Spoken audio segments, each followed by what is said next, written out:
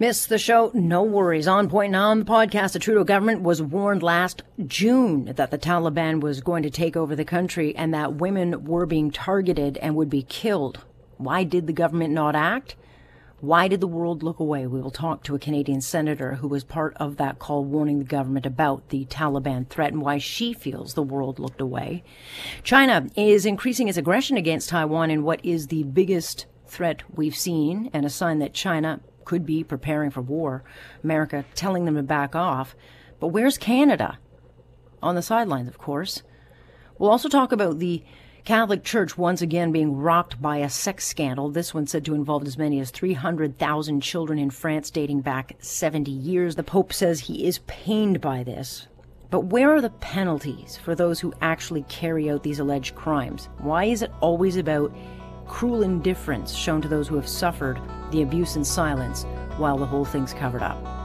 Let's get talking. This is On Point with Alex Pearson on Global News Radio. Hi, Mr. O'Toole. Your caucus voted today to give itself the power to remove you at any point. What does that mean for how long you'll be leader?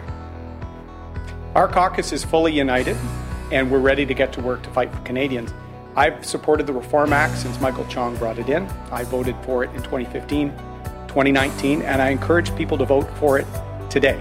It's about making sure we are united as a caucus and focused on fighting for Canadians, which we will. Erin O'Toole survives to lead another day, but the constant Conservative infighting is only serving to help Mr. Justin Trudeau. Alex Pearson with you on this Tuesday, October 5th. Here we go. Great to have you along. In the last hour or so, Erin O'Toole learned that he will stay on as leader for now. But his win certainly comes with a whole bunch of fine print and could be short-lived, because before today's meeting with the party, which is the first since the election, O'Toole urged his caucus, give yourselves the power to oust me as leader if I can't deliver. And so he lives to be the leader today, but he's got an uphill battle, because it would take just 20% of caucus to hold a vote at any time to get rid of him. And it is very obvious that there are numerous factions in and outside of the party who want him gone. And those factions sadly have all their own self-interests to serve. So O'Toole's got a tough battle ahead, because he's got to unite his caucus. He's got to bring back the detractors. He's got to come back, to being a conservative, or the true blue conservative, all while his political rivals undermine his every move and run to the media to air the dirty laundry of this party. Be damned the damage it does. Or that it just makes Trudeau's life a whole lot easier. Liberals love nothing more than when conservatives fight, because all it does is take the attention off their party's many, many failures. And only a conservative can step on a rake while shooting themselves in the foot at the same time. Because right now, what the Conservatives should be doing is not fighting, not airing their grievances. Right now, all they should be doing is standing back, shutting up, and letting Trudeau fester in a scandal of his own making. Because right now, Trudeau's holding a flaming bag of dog poop. And instead of letting it burn, and burn it should, all this infighting is throwing water on that. So I don't understand why they aren't just getting out of the way and allowing Trudeau to remain in the headlines. Because for the first time, this scandal might actually stick to him. Because he hasn't just angered Canadians on all sides of the aisle, but he's angered Indigenous leaders right across the country on the very issue Trudeau wants to build his legacy on. And we all know, he gets away with these scandals time and time again, because not only is he backed by a cult who will excuse any and all his bad behavior, no matter what, but because Trudeau knows that he can just wait it out long enough, hide in his cottage, which is where he is now, and that either the media will tire and move on to something else, or he knows that the Conservatives will find a way to somehow score on their own net. And right now, all of this infighting over leadership is doing just that. And yes, there should be a leadership review of O'Toole's performance. No question about it. He failed. And yes, there should be questions about his future. O'Toole took a calculated risk to move the party away from Grandpa. and in doing so pissed off a lot of conservatives who actually happen to like their grandpa's party. So he should have to answer for that. He should have to offer a plan that he can undo the damage without looking like a hypocrite. But if the conservatives were smart, and right now that's very questionable, they would take a step back and say, look, we've got at least 18 months until the next election. We don't have to have this fight right this second, and they don't. And don't do it if you're going to have it out in the open. Certainly not while Trudeau's holding the flaming bag of dog poop, which is still on fire. I mean, there is a saying, when your opponent is digging a hole, hand him a shovel. And Trudeau, I mean, he deserves every bad headline he's getting, because he lied and he got caught. And the longer he refuses to take or make any, real steps forward or show any kind of contrition, he just further damages his own brand and that of the Liberals. So I do not understand why the Conservatives insist on getting in the way of that, because strategically it's just stupid. Add to it that there are a lot of political vipers that are eager to capitalize on O'Toole's election failures. And it's just sad, not surprising, however, that they just can't park their personal ambitions and let Trudeau's bad behavior take center stage. And I will point out, neither Jagmeet Singh or Justin Trudeau, both of whom failed to make any gains, are making daily headlines over their leadership future. I mean, no one is demanding accountability for them. It is just the Conservatives who always seem determined to cannibalize themselves again and again and again, despite the fact that the strategy doesn't really work out so well for them. And when you look at the Liberals, putting aside the very public fight between Jean Chrétien and Paul Martin, you will rarely ever see the Liberals air their grievances in public. Certainly not in Trudeau's party. I mean, you've seen it. Liberal MPs, they stand by their men no matter how bad the scandal. I mean, even during SNC, which should have ended Trudeau's career. I mean, many of them should have ended his career. But in that one, we saw only Jody Wilson-Raybould paid a price. Jane Philpott chose to join her. But no matter how bad the scandal is, be it blackface, the Kokanee Rope, We Charity, on and on it goes, Liberal MPs stand by their gaff-tastic leader, no matter what.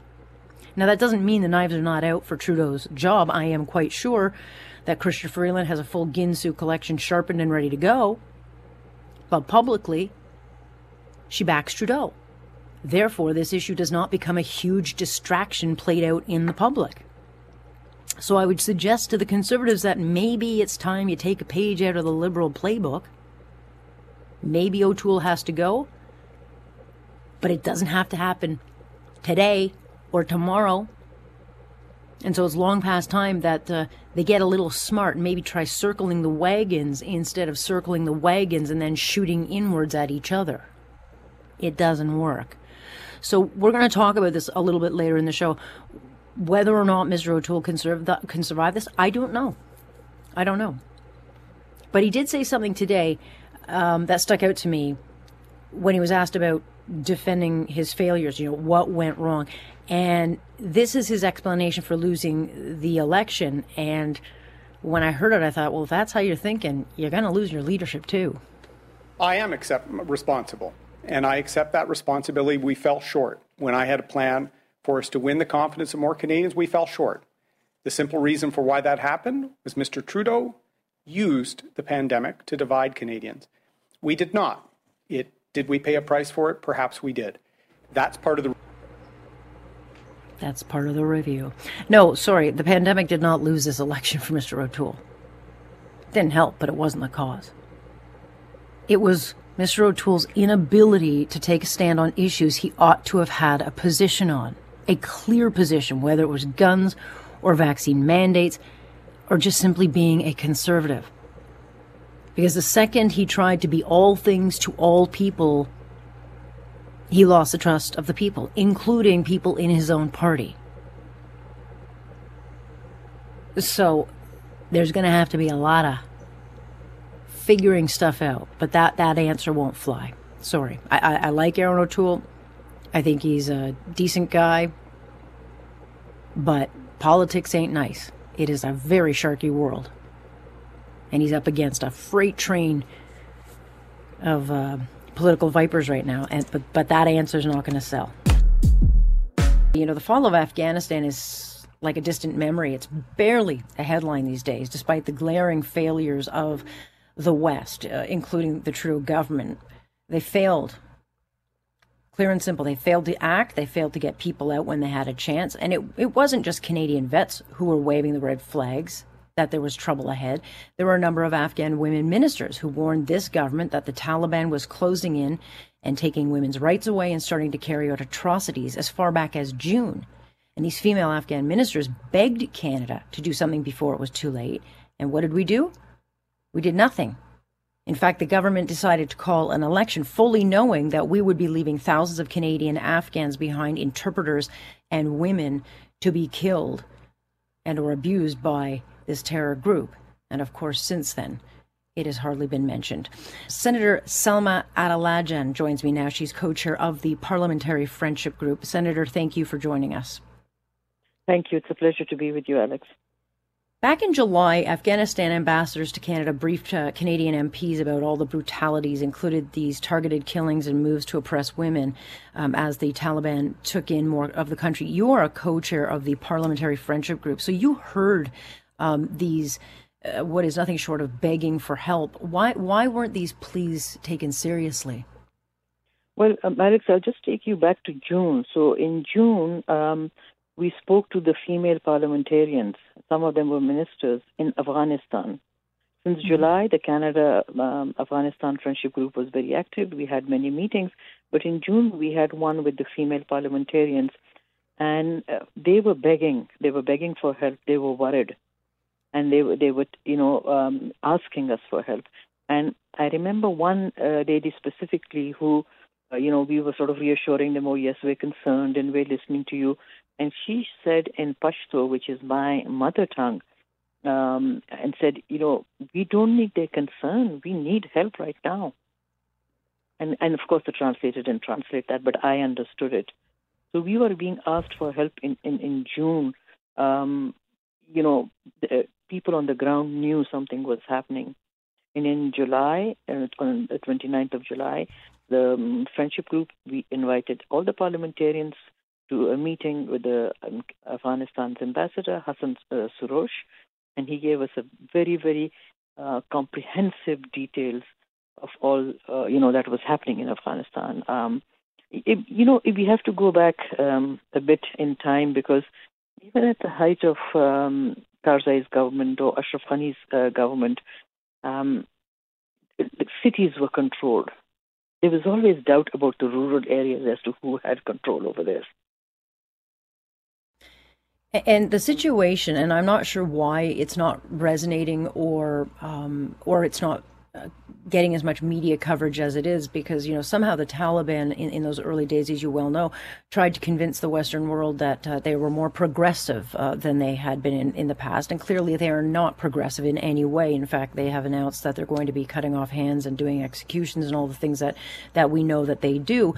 But there is, for some reason in the United States, the Secretary of State is using language of normalizing them as if we're going to somehow legitimize this organization if they just behave by the rules, which I think in some ways has led people to believe that they're a nicer group and that there's no suffering in Afghanistan, which couldn't be any further from the truth.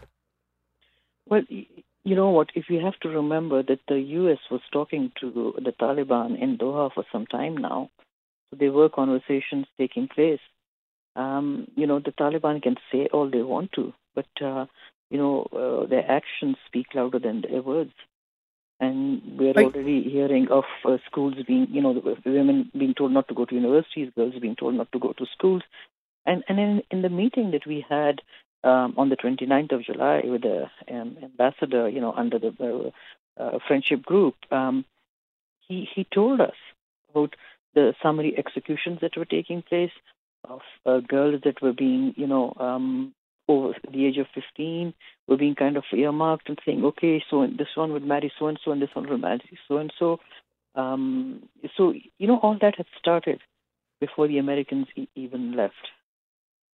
And yet... Yeah, I was just going to say, we had plenty of warning before. As soon as the United States said that they were going to pull troops out, that was an indication right then and there to the Trudeau government that they had to get moving, even though they should have been moving years earlier, but they didn't. And so a lot of people have died, and there are still people trying to get out of that country that we seem to have forgotten about.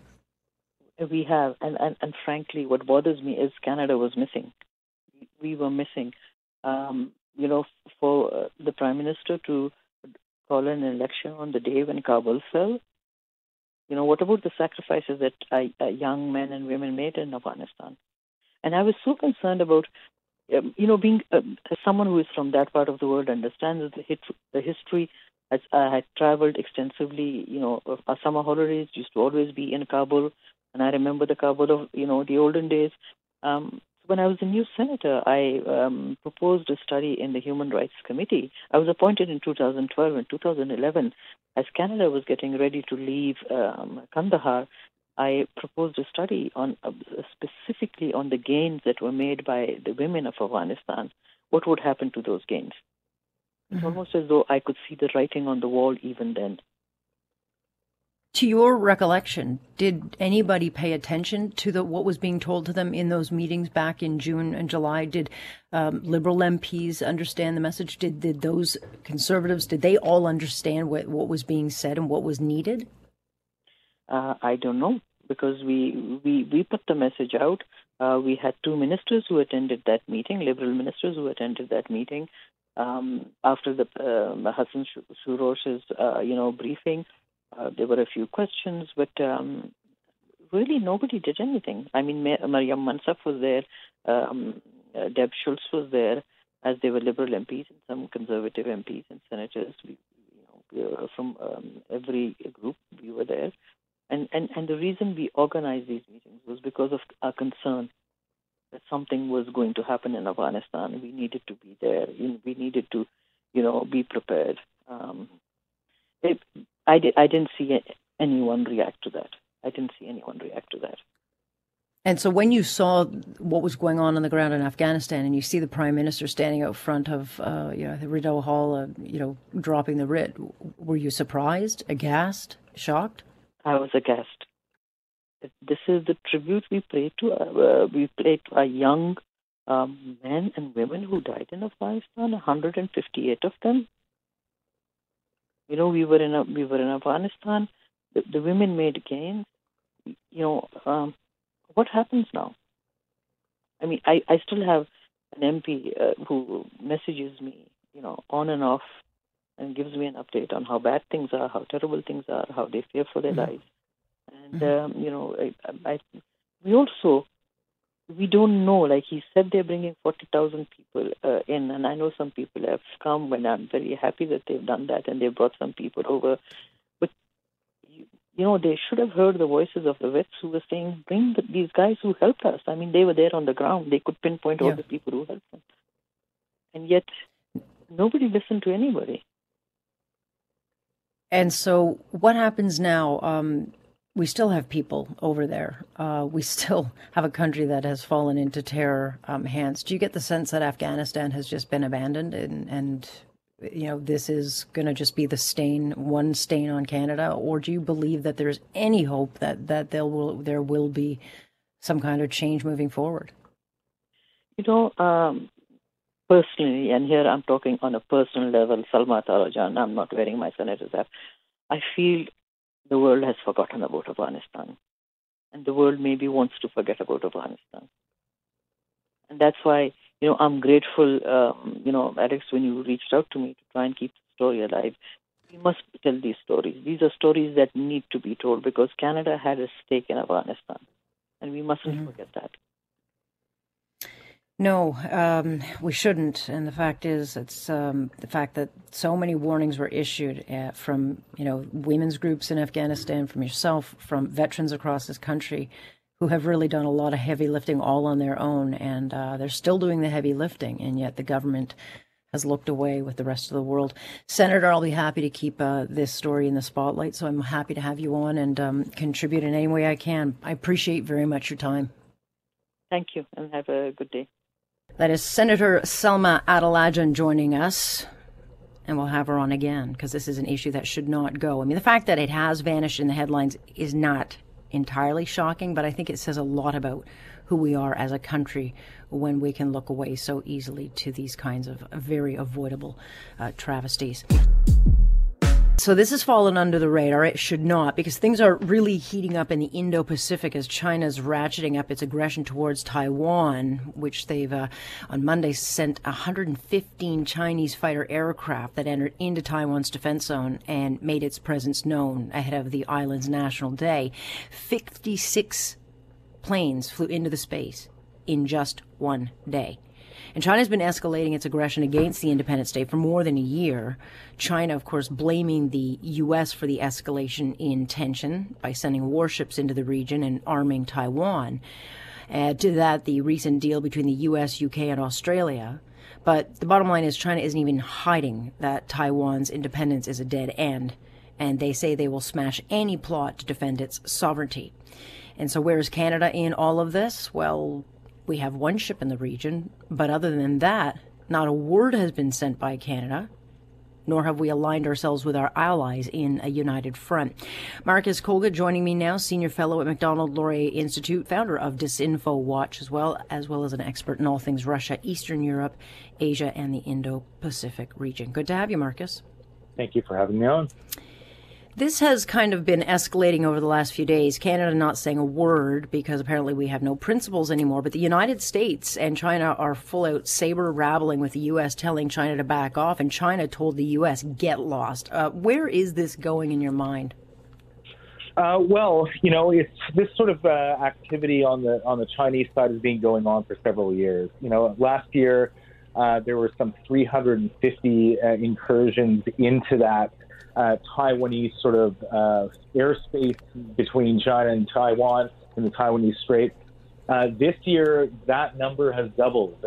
So far, there have been over 600. And as you mentioned, just over this weekend, in fact, since October 1st, there have been 150 incursions in that space. So, things are definitely heating up. The Chinese incursions, there could be several reasons for this.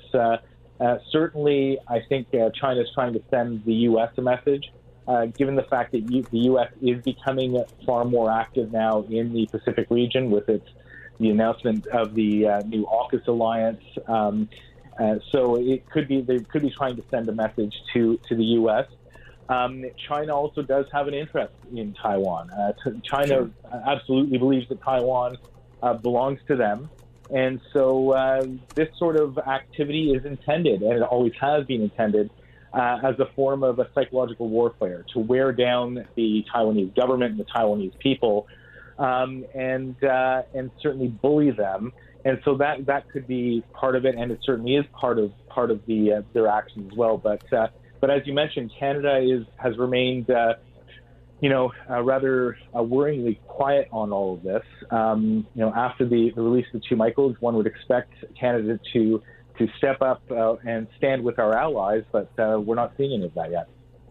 Yeah, we let Hong Kong fall to China. Canada did not say a word, and we haven't heard any kind of statement about whether Canada will stand with Taiwan. And when you look at a map, Taiwan is a tiny little pinprick beside China. But clearly the United States has sent ships to the region. Clearly Australia is mobilizing itself, the UK. What does a conflict look like here? We can't let Taiwan fall. It's a travesty that we turned a blind eye to Hong Kong. But what does it look like, in the end of this? Will the world look away as Taiwan falls, or will this result in some kind of conflict? Well, I'm not sure that we can. Taiwan is critically important, strategically important in the region. If Taiwan falls, then there will be major questions about other countries in the region. From Japan all the way down to Vietnam. The question will be who's next. So I don't think that strategically the Western world, certainly not the United States, Australia, the UK, who've come together, they can't allow that to happen. It cannot happen because the rest of the region will be completely destabilized if that happens. And also economically, Taiwan is critically important to the world's production and manufacture of electronic goods. You know, everyone with an iPhone, those chips that you have in there and the detailed guts of it are all manufactured in Taiwan. The same goes for, you know, computers and all sorts of high-end IT devices. So there's also that. Economically, we can't allow it to fall to China, although, China will try and put as much pressure on the Western world, knowing that. And so, we need to certainly, the U.S. is doing a good job of standing up and deterring China to this point. The AUKUS alliance is another step towards deterring it. The question is, where's Canada? Yeah, I think a lot of people would like to know, and I don't know if we're going to hear about that. I mean, the Prime Minister is saying he'll have a decision on Huawei soon, and certainly he said they'll be getting back to work in the next couple of weeks. He's going to have to take a position either which way, and if he makes a wrong one, then it's not just detrimental to our relationship with allies, but certainly, we become a danger, I think, to ourselves because we'll be isolated from our allies if we make the wrong decisions here. But, we've got a number of Chinese officials on the ground here who are not staying quiet. And you know this, they're spreading disinformation and they're getting away with it. I mean, China's ambassador to Canada all the time is openly threatening Canada and telling us to keep quiet and what we should and should not say. We have a Canadian senator right now, Yun Pao Wu, who is, parroting Chinese talking points and, telling us the lessons we should take from the two Michaels. And, if you question their comments, then you're called a racist, which is a very weaponized attack. And it's done very, very purposely. But I just don't think everyday Canadians understand that because we're very polite about it. No, for sure. And the Chinese are very smart about it. And not just the Chinese, but other authoritarian regimes use the same sort of rhetorical tactic of using racism as a weapon against us.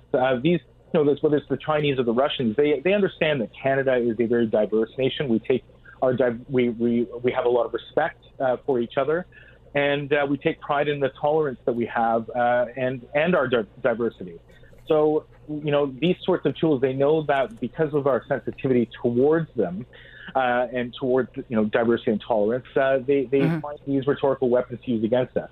And so, the Chinese, whether it's the ambassador or the government, they've been using this for some time. Recall in 2018 when the two Michaels were first detained, the former ambassador, Chinese ambassador to Canada, when we raised our objections to that hostage taking. Oh, you're talking about the disaster known as John McCallum. Yes, that man. Yes. Well, that man, but it was actually the Chinese ambassador who accused the Canadian government of white supremacy when we objected to the hostage taking. And this sort of same rhetoric has been going on ever since then.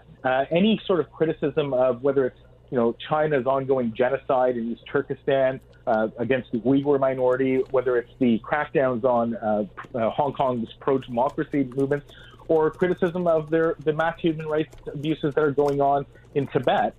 Any sort of criticism is not always, but often met with the accusation of racism and xenophobia. And unfortunately, that same sort of rhetorical attack is making its way into Canadian domestic politics. And you're absolutely right. Look, the senator who you mentioned, Senator Wu, let's not forget that he is an unelected member of Parliament. He is a senator. There's very little accountability when it comes to what he says and what he does. Any criticism of his position is not a form of racism. He has taken some positions that are very much aligned with China, and our criticism of those positions cannot be conflated with any form of racism. It's completely legitimate for any Canadian to question and criticize any policy anything that any senator says, and also the actions of the Chinese government. So, I think Canadians need to be aware that this sort of rhetorical tactic is used as a weapon against us, and we need to be aware of it and reject it when it happens in these sorts of cases. Yeah, and your own organization, DisinfoWatch, released a report on this back in June, warning of these wolf warrior diplomacy tactics that are being used. I've got about 30 seconds left, Marcus. My question is, why aren't the governments, or why isn't the government, and I probably can't answer this question on my own, why aren't they doing more to inform and educate Canadians about these things? I think they'd rather bury their heads in the sand. I think quite frankly, it's a very complicated issue. Trying to defend against information warfare and psychological warfare is not as simple. Yeah. There's not one single silver bullet that will fix this. It takes a lot of effort, and I don't think that the government has the time nor the will to start looking at this and defending Canadians against these sorts of information attacks. Yeah, hell, if we can't take on Facebook, who's going to take on China with the disinformation? Nonetheless, Marcus, always appreciate your time on this. Thanks so much for joining. Thanks, Alex. Thanks for having me on. That is Marcus Kolga joining us here. So, I'm glad to see there's a bit more conversation about this, but there's got to be a whole lot more information about the disinformation that is really, truly dividing us and undermining our own national security. Big story coming to us out of France as a Roman Catholic yet again rocked with a massive sex scandal where it's alleged more than 200,000 children aged 10 to 13 were sexually abused over the last 70 years, while the church turned a blind eye to it. And Pope Francis issued a statement, yet another statement. He did not apologize, but he said he felt pain over the findings and expressed hope for a path of redemption. The Catholic Church, of course, as you know, they have tried to address these issues over and over and over. It hasn't really worked. They held a summit on pedophilia in the church and said that they would change laws to go after the abusers. Yet time and time again, we hear about these abuses and these cover-ups being carried out all over the world in the Catholic Church.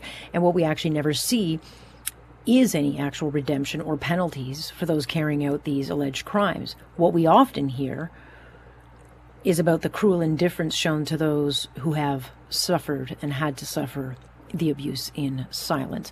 I want to bring Michael McDonald into this conversation. He is the communications manager for a group called SNAP. This is the Survivors Network of Those Abused by Priests. He joins us from Philadelphia. Good to have you, Michael. Alex, it is so good to be with you. And I'll tell you, I listened to your introduction there, and you really hit on so many key topics that are in the questions of the minds of so many survivors and advocates and the faithful alike. And the reason you speak to this, and you can do so on authority, is because you yourself were abused by two Catholic priests, one of whom would be later convicted, but you were just 12 when this happened. And even though one of them ended up going behind bars, it certainly didn't stop the destruction that their crimes caused in your lives, whether it was drugs or theft, failed marriages. There was a price that you paid because of what happened within the church. Yes, I was abused between the ages of 11 and 13, and at the age of 12, I found an anesthetic, and my anesthetic of choice was alcohol. That allowed me to literally become someone else and suppress all of that pain that I had harbored for so many years, simply because I was not ready to talk. I was not ready to tell anybody the horrific experiences that I had suffered at the hands of two Catholic priests. And the allegations that we're hearing about now, they did in fact surface in 2018. The report came out today, and they actually say there could be as many as 330,000 victims in this particular situation. Would this be the largest investigation, or are there others that are larger? No doubt about it. To date, this is the largest investigation, and what we see as SNAP, we find that the secular investigations produce the most evidence and the best evidence, and also a safe platform for victims to come forward. Because let's face it, most victims who have suffered harm at the hands of a priest, nun, religious, or layperson of the Catholic Church are not going to trust the Catholic Church as the authority to do the investigation. Therefore, the secular investigations, the independent investigations, produce the most amount of information. These statistics that came out of France today are obviously staggering numbers. I mean, there's an estimate that it could go up to 330,000. This is over a 70-year period of time. But if we take a look, at some of the countries that have tracked the numbers, and we've done that ourselves, known abusers in the U.S., there's 7,300. In France, we just learned of a number, 3,200. Australia, 1,900. If we just take those three countries alone, that's 12,400 abusers in countries that have a total number of 423 million Catholics. Mm-hmm. And, that's almost 10% of the world's population. The numbers really are starting to trend to 112,000 Catholic abusers, whether it's clergy, religious, or nuns worldwide. And we're trending towards a number of 1.2 million victims. And that is an absolute travesty. Yeah, and when we have these conversations, I think those of the Catholic faith, feel like they're being targeted, which is not the case. It's not. They should not feel like they're being dumped on because this is their particular faith. But there is now so much so many of these stories and so many of these headlines. I think what is clear is that either the Catholic Church at the highest levels does not feel it has to be accountable, will not be held accountable, because as we've seen in what we're dealing with in this country, and I don't know if you follow it with the Truth and Reconciliation, they will send out the thoughts and prayers, but what people really want in these cases is accountability. They want prosecutions. They want documentation. The Catholic Church is very, very powerful, and so what we don't generally see, Michael, is the accountability, or the documentation being put out so that we can get an actual accounting of some of these crimes that have happened through history. Yeah, and we have several SNAP leaders in Canada, and we have followed the tragedies that have unfolded in Canada, and my heart goes out to each and every victim and family that was affected. But you make a great point, Alex. And the Catholic Church has often used this playbook, and part of that playbook includes telling parishioners that this is a thing of the past. And the reality is, it's not a thing of the past. The Catholic Church is very happy with an intermediate truth, but they don't want to face the ultimate truth. And the ultimate truth is that transparency and accountability that you mentioned. Clearing away the wreckage of the past can create a path forward for any individual, any institution in life. And yet, they absolutely are so focused, the church officials, so focused on the preservation of their reputation and completely overlook the impact and the survivors who have long held the liability, life-changing liability, that it has been ultimately it is there. It's a terminal illness for most survivors. It'll never go away from me. I can maintain levels of spirituality and happiness on my own without an institution telling me when to stand, sit, kneel, do this, do that. But that's not for every survivor. There are so many angry survivors. Certainly, and accountability and actual tangible redemption may inevitably be the only way to protect the religion itself, those who follow the faith. I mean, they are being failed by the upper echelons, at the Vatican, who seem to think that it's okay just to issue a, pain and we feel for you. But there actually has to be a resolution here.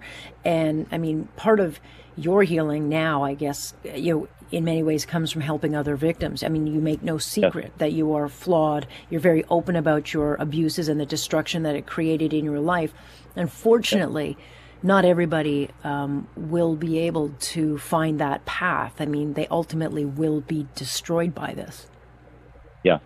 And to kind of circle back a little bit with the accountability, let's keep in mind that the Catholic Church, especially in many countries, but certainly in the United States and even in Canada, have blocked good legislation that would allow survivors who have been time barred from justice to have their day in court. And ultimately what they have done is they have opened up compensation programs that literally pay pennies on the dollar of what a court would award in civil court, and that's simply to eliminate survivors as litigants. The frothy emotional appeals and apologies do not work.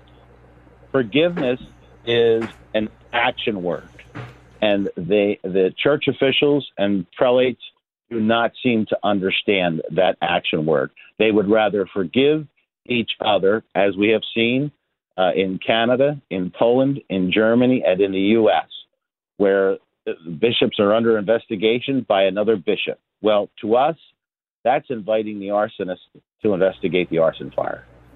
Right. Yeah, exactly. Like that fox guarding the hen house. Michael, in your mind, is this the case? Is this the case in France that changes things? Well, I certainly think it is the case that has freshened up and opened up the eyes of the Catholics that are filling the pews on Sundays. But we also thought that the Pennsylvania grand jury report in 2018 was going to be the big eye opener. These staggering numbers, I think time will tell. But I know for a fact that what this report and what these brave survivors have done today is that they have given hope and strength to many, many other survivors who have been sitting in silence, waiting for some strength, some hope, and some courage to come forward themselves. I think that is the ultimate price, and boy, what a reward that is when others are able to come out and disclose their own pain. Well, certainly it is the start of a very long road, and we'll see where it takes us. But very much appreciate you joining us and sharing your perspective on this, because it is a unique one. So, Michael, I thank you, and we'll call upon you again. Alex, I appreciate being with you. Thank you. Thank you. That is Michael McDonald, who is with a group called SNAP. This is the Survivors Network of Those Abused by Priests. This organization in particular Michael is with is in Philadelphia, but there are other branches of that, as he mentioned, even in Canada. So there are groups out there who help and support and offer a support system for those who find themselves in this situation. But boy, oh boy, big headline, and we'll see where it takes us. You, of course, can listen anytime. Join us 6:30, Monday through Friday here. I'm Alex Pearson on Point. This is Global News Radio.